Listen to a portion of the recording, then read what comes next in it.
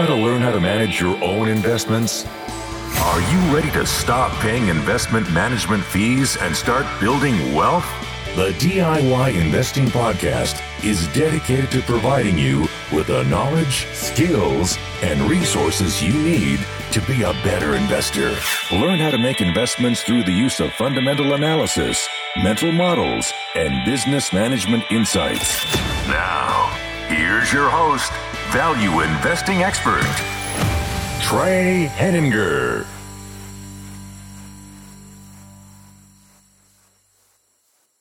Hello and welcome to the DIY Investing Podcast. My name is Trey Henninger and I'm your host.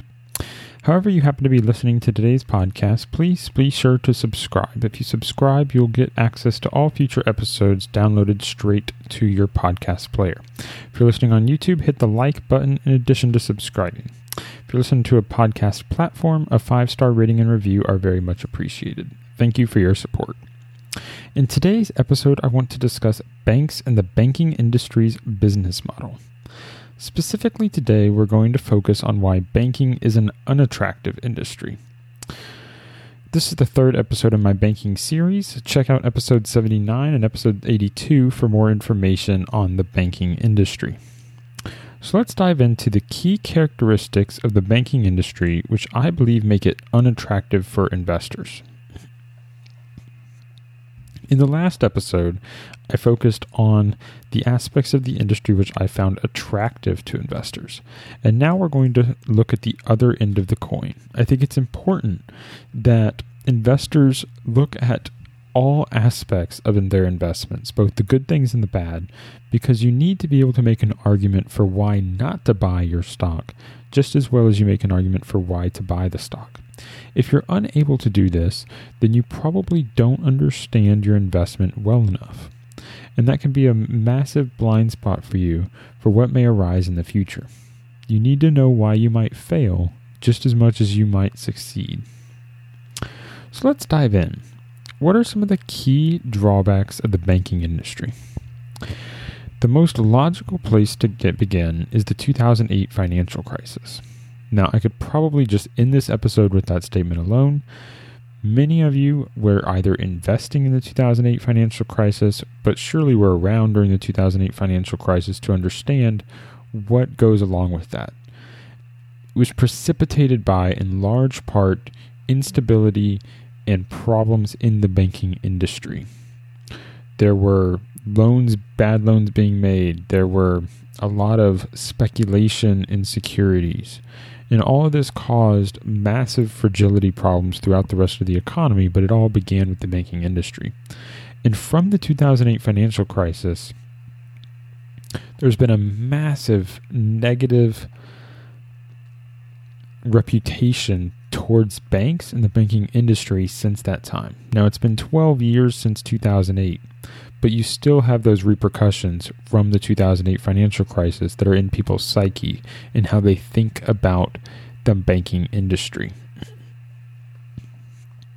However, I think there's value in expanding on what bank investors today can learn from this crisis, and specifically how that event may be repeated or rhyme in the future, and how to avoid owning a bank that may be affected by such problems.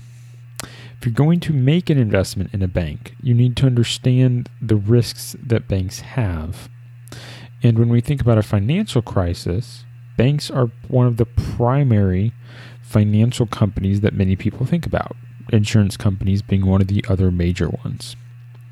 So let's talk about some of these characteristics that highlight the banking industry overall as maybe not an industry you want to invest in. First and foremost is risk management. One of the problems with the banking industry is that risk management is primary. And risk management within banking is heavily influenced by management. You see, the problem is that a poor management team can quickly ruin a good bank. And this is a problem for investors because it requires evaluating management and understanding their ability and focus on managing risk. This is even harder to do because nearly all bank managers recognize this problem and are going to pay at least lip service to risk management. They will talk to you about why they focus on risk management. They will write that their focus is on managing risk. Their focus is on preventing poor loans. But you have to look a little deeper than that. And this is difficult because a lot of times people like to judge management by the performance of the company that they're managing. And the problem is, as we've talked about with the mental model resulting, is you can't judge someone's process by their outcomes. That might be true over the long term, that a good process leads to good outcomes. But there's a lot of randomness in the market. There's a lot of randomness in business. It's possible to have a bad process and have good outcomes for quite a long time, 5-10 years. So it's very difficult to not conflate good past performance with good management. Now, I certainly don't have all the answers here of how to do that today. I think it's an area that I want to expand on more in the future, is how to judge a bank's management team, how to really talk to them, how to figure out what their focuses are and what they really mean when they discuss different aspects of their business. But the one area I think is worth touching on is really understanding how a bank thinks about growth and leverage. And growth is important because investors like to see growth. Managers also like to see growth because as their business gets bigger, they tend to have higher salaries, higher bonuses, that sort of thing. But the problem is when you grow as a bank, that means new loans. And new loans tend to mean new risks, and maybe risks that haven't been fully validated. So the faster you grow, the harder it is to manage your risk, and the harder it is to truly know all the risks that you're taking. So it's important to understand how the management thinks about growth, whether they're targeting a specific growth rate, which can be quite dangerous, or whether they're targeting certain returns or certain loss profiles, which is better.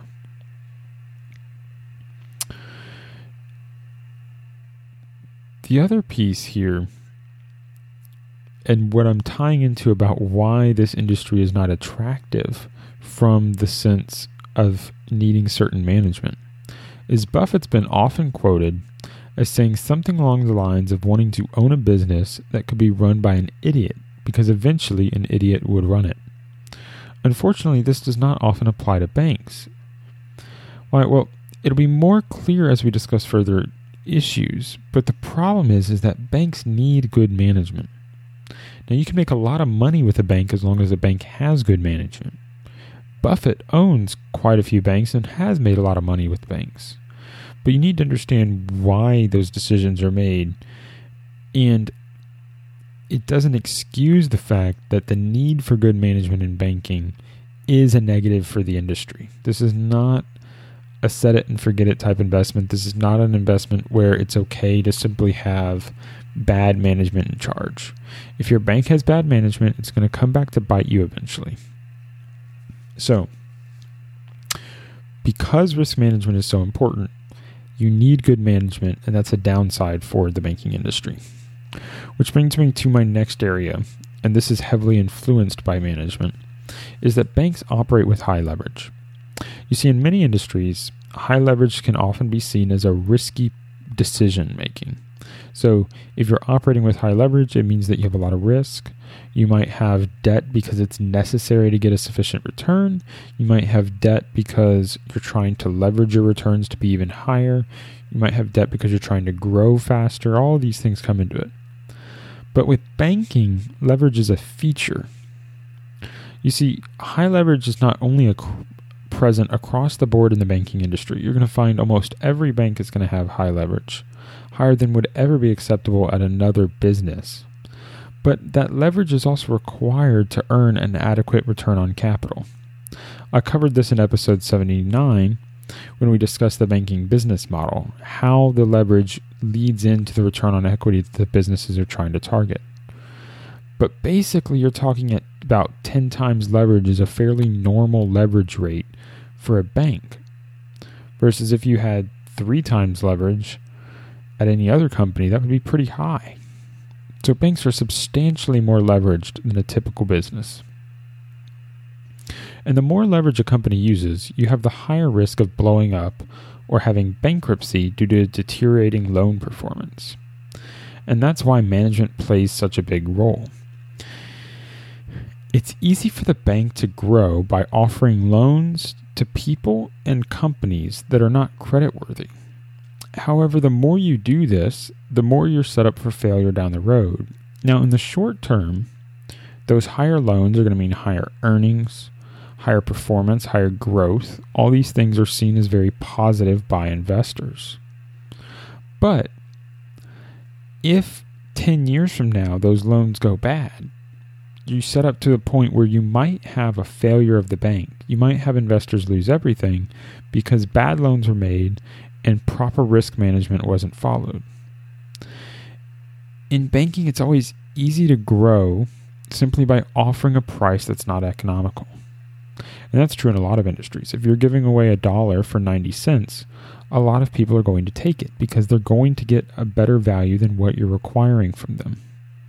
And that's very dangerous in banking because it's hard to predict default rates. And so you need a huge focus on trying to understand creditworthiness.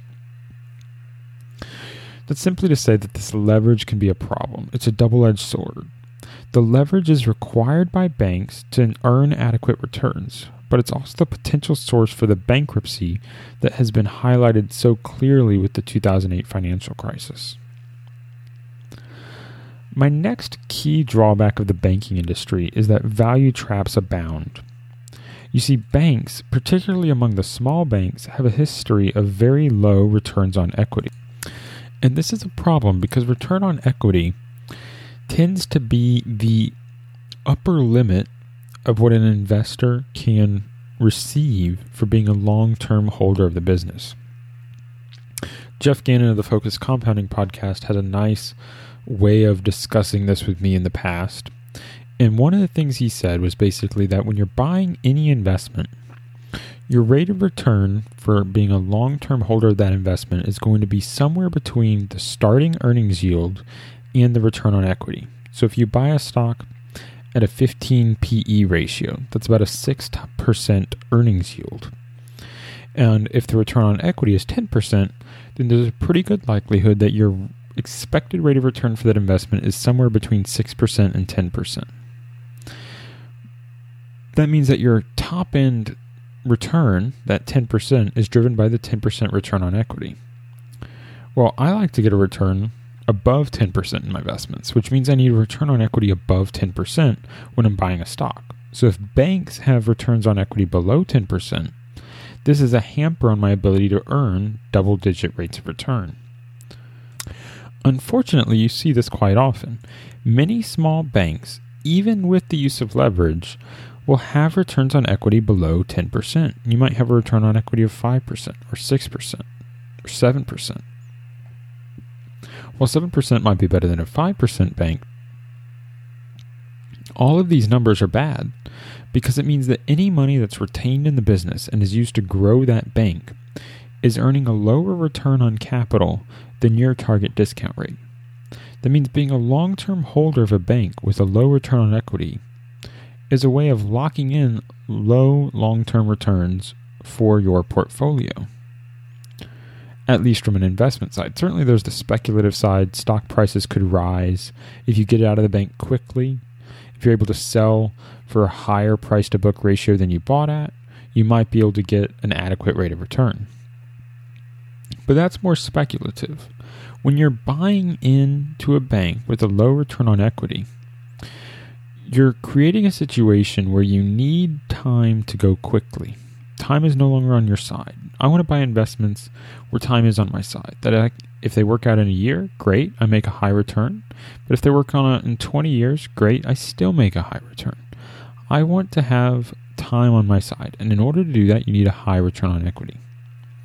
Well, the problem is you might have thousands of community banks in the United States that have returns on equity below 10%.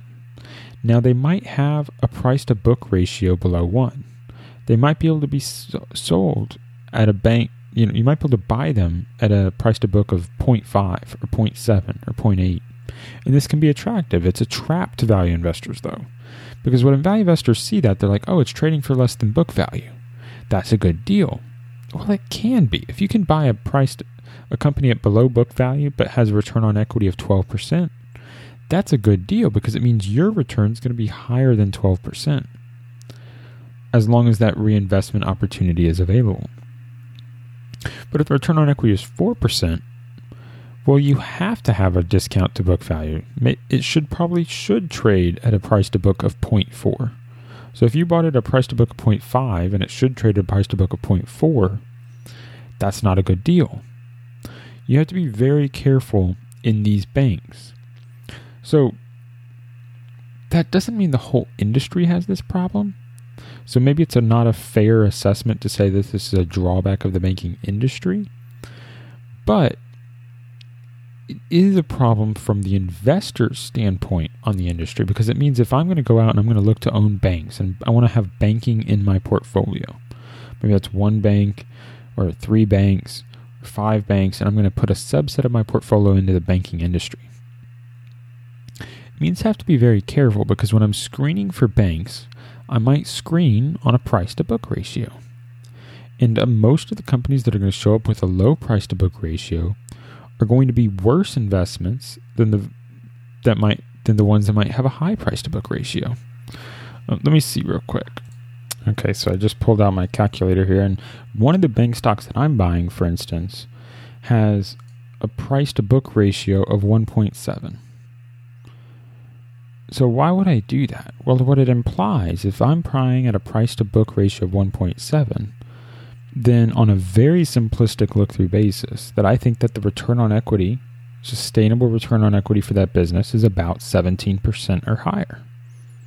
That allows me to get my 10% rate of return by buying in at that rate because you have 1.7 divided by that 17% to get me, or 17% divided by 1.7 gets me to that about 10% rate of return. But instead, it works the other way. If you have a really low return on equity and you're around 5%, then the only way to get up to a 10% return on equity is to buy at half of book value.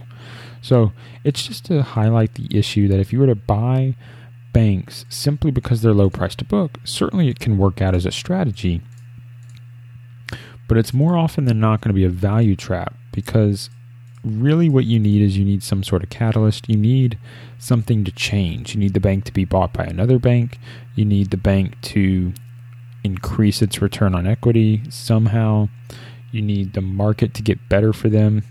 And I don't like to bet on change. I like to bet on things staying the same. So I want to find companies that don't need a catalyst in order for me to make money. I want them to just simply do what they're doing now. Continue to grow, continue to get high returns on their money. And it means focusing on these higher quality banks. But you might have value traps. That's the main point here for this section.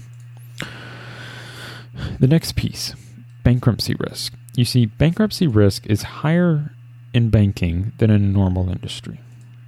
Maybe some people disagree on me with this, but the way I see it is that all companies can fail due to leverage. But banks have higher leverage than normal. So leverage is a key method by which you might have bankruptcy. Therefore, operating at a higher level of leverage is more dangerous. Second piece, all companies can fail due to a liquidity trap, basically not having enough cash on hand to pay your short-term liabilities. So even if you have sufficient income, sufficient cash flow, if you can't pay a short-term liability, if you can't make payroll, if you can't pay your debt payment this month, even if you would be able to pay it next month, then you could fall into bankruptcy because you can't meet your payments now. That's a liquidity trap. Well, all companies can be exposed to that, but a bank's business model is based on lending long-term and borrowing short-term. Their whole business model is set up for a potential liquidity trap, which again could lead to bankruptcy. Now remember, in the last episode, episode 82, I talked about the benefit of there being fewer banks in the industry over time. But the implicit underlying fact for there being fewer banks over time is that one of two things is happening to those banks. Those banks are either failing, going bankrupt, needing to have the FDIC come in, save the bank, and sell off its assets to a competitor, or the bank is not performing well enough to avoid being bought out by a larger competitor. So they're having to merge with larger competitors or sell to larger competitors. In either situation, it's showing that the banks are having problems competing and they're having problems surviving. That means when you see that consistently over an industry for decades, that you have a higher risk. You have this risk that the bank that you buy might be one of the banks with that problem. So I think there's just a higher chance of bankruptcy for a bank than other industries.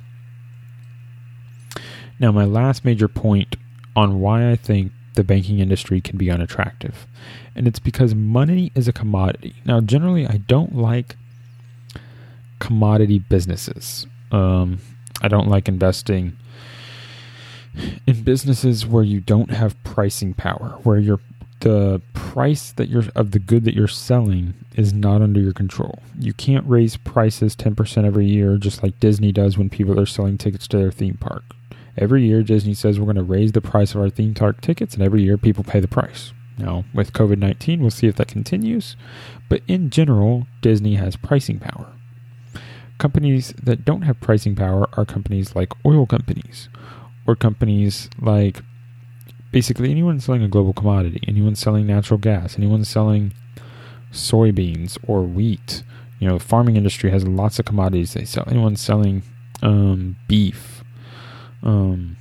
Basically, if you sell a commodity, you don't control the price. Well, money is a commodity, and banks don't control its price.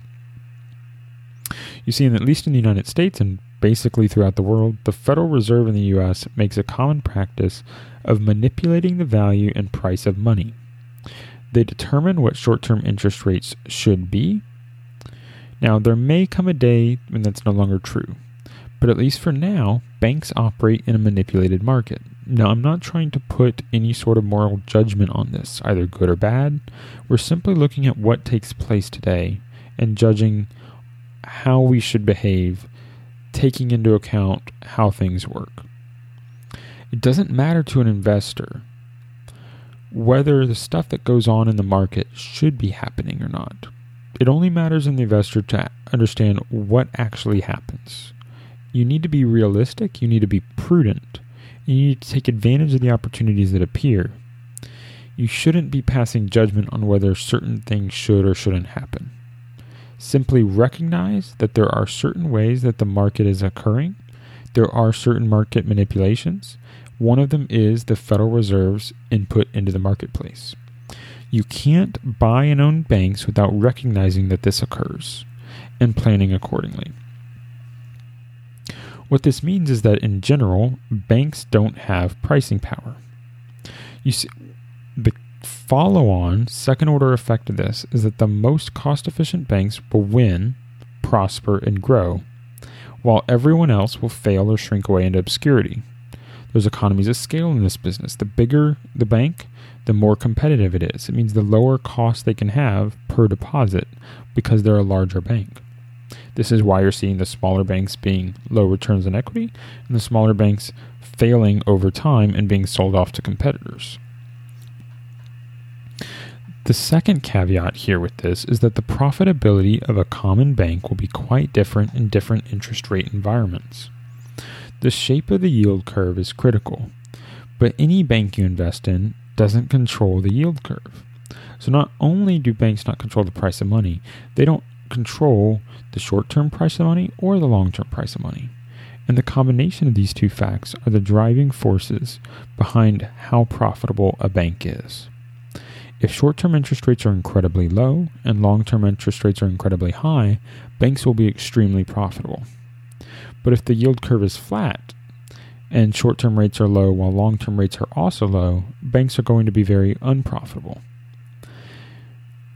Currently, the yield curve is much flatter than it has been historically, which means that bank profitability is under a lot of pressure right now. Question becomes, do you think it's always going to be that way? But even if you think it might not always be that way, you need to understand that currently it is. And that market forces aren't going to force that to change so long as the marketplace continues to be manipulated. Now, you can try and judge when that's going to change, whether the Fed will eventually stop manipulating the market. My goal is not to give you an answer to that question. My goal is simply to say that it's something you have to think about if you're investing in the banking industry, and it's not something you have to think about if you invest in some other industry. My goal is not to give you answers. My goal is to teach you to think for yourself and to challenge you to answer the questions that are necessary to make good investments, which is why I want to end this episode with a question. You see, it pertains to both my last episode on the attractive qualities of banking and this one on the unattractive qualities of banking. And the question is this: which of these two sets of information was most new to you? You see, my guess is that the average listener listening to my podcast will be more familiar with the downsides of the banking industry than they will be with the attractive qualities. It's why I started with the attractive part of the industry. You see, the 2008 financial crisis is currently fresh in everyone's minds. We understand what can happen when banks fail. It's harder to see the massive deals that might be available in the banking industry when a recent crisis is so prominent. This is true in the banking industry. It was true in the oil industry after the BP oil disaster. And I think in the future it will be present in other industries as they have their own industry-specific problems. Either way, I hope this information is useful and it challenges you to think deeply about the industries you invest in. Don't simply focus on the attractive qualities. You need to also understand what makes an industry unattractive.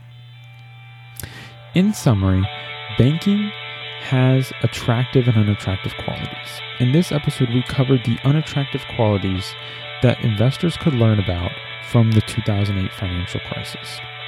In particular, risk management is critically important, which means that banks are heavily influenced by needing good managers. Banks also operate with high leverage, which can be a double-edged sword. Value traps abound in the banking industry due to a history of low returns. Bankruptcy risk is higher than in a normal industry, and banks don't control the price of their good, money. Thank you for listening to this podcast. The full show notes for this episode, including my outline for today's podcast, are available at DIYinvesting.org/episode 83. Please remember to subscribe to this podcast and like or leave a rating or review in your podcast player. Thank you for listening, and until next time, stop paying fees, start building wealth.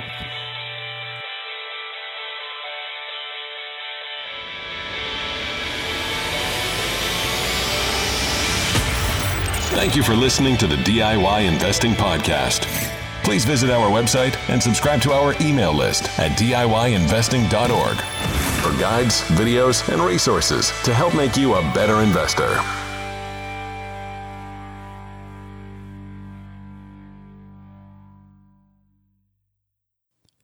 The DIY Investing Podcast is presented for general informational and entertainment purposes only. I have not considered your specific situation or risk profile, and I have not provided investment advice. The information presented on the DIY Investing Podcast should not be construed as investment advice. The views and opinions expressed on the DIY Investing Podcast are those of the participants and do not necessarily reflect those of the show's host or sponsors. DIY Investing, its producers, sponsors, and host, Trey Henniger, shall not be liable for losses resulting from investment decisions based upon information or viewpoints presented on the DIY Investing Podcast.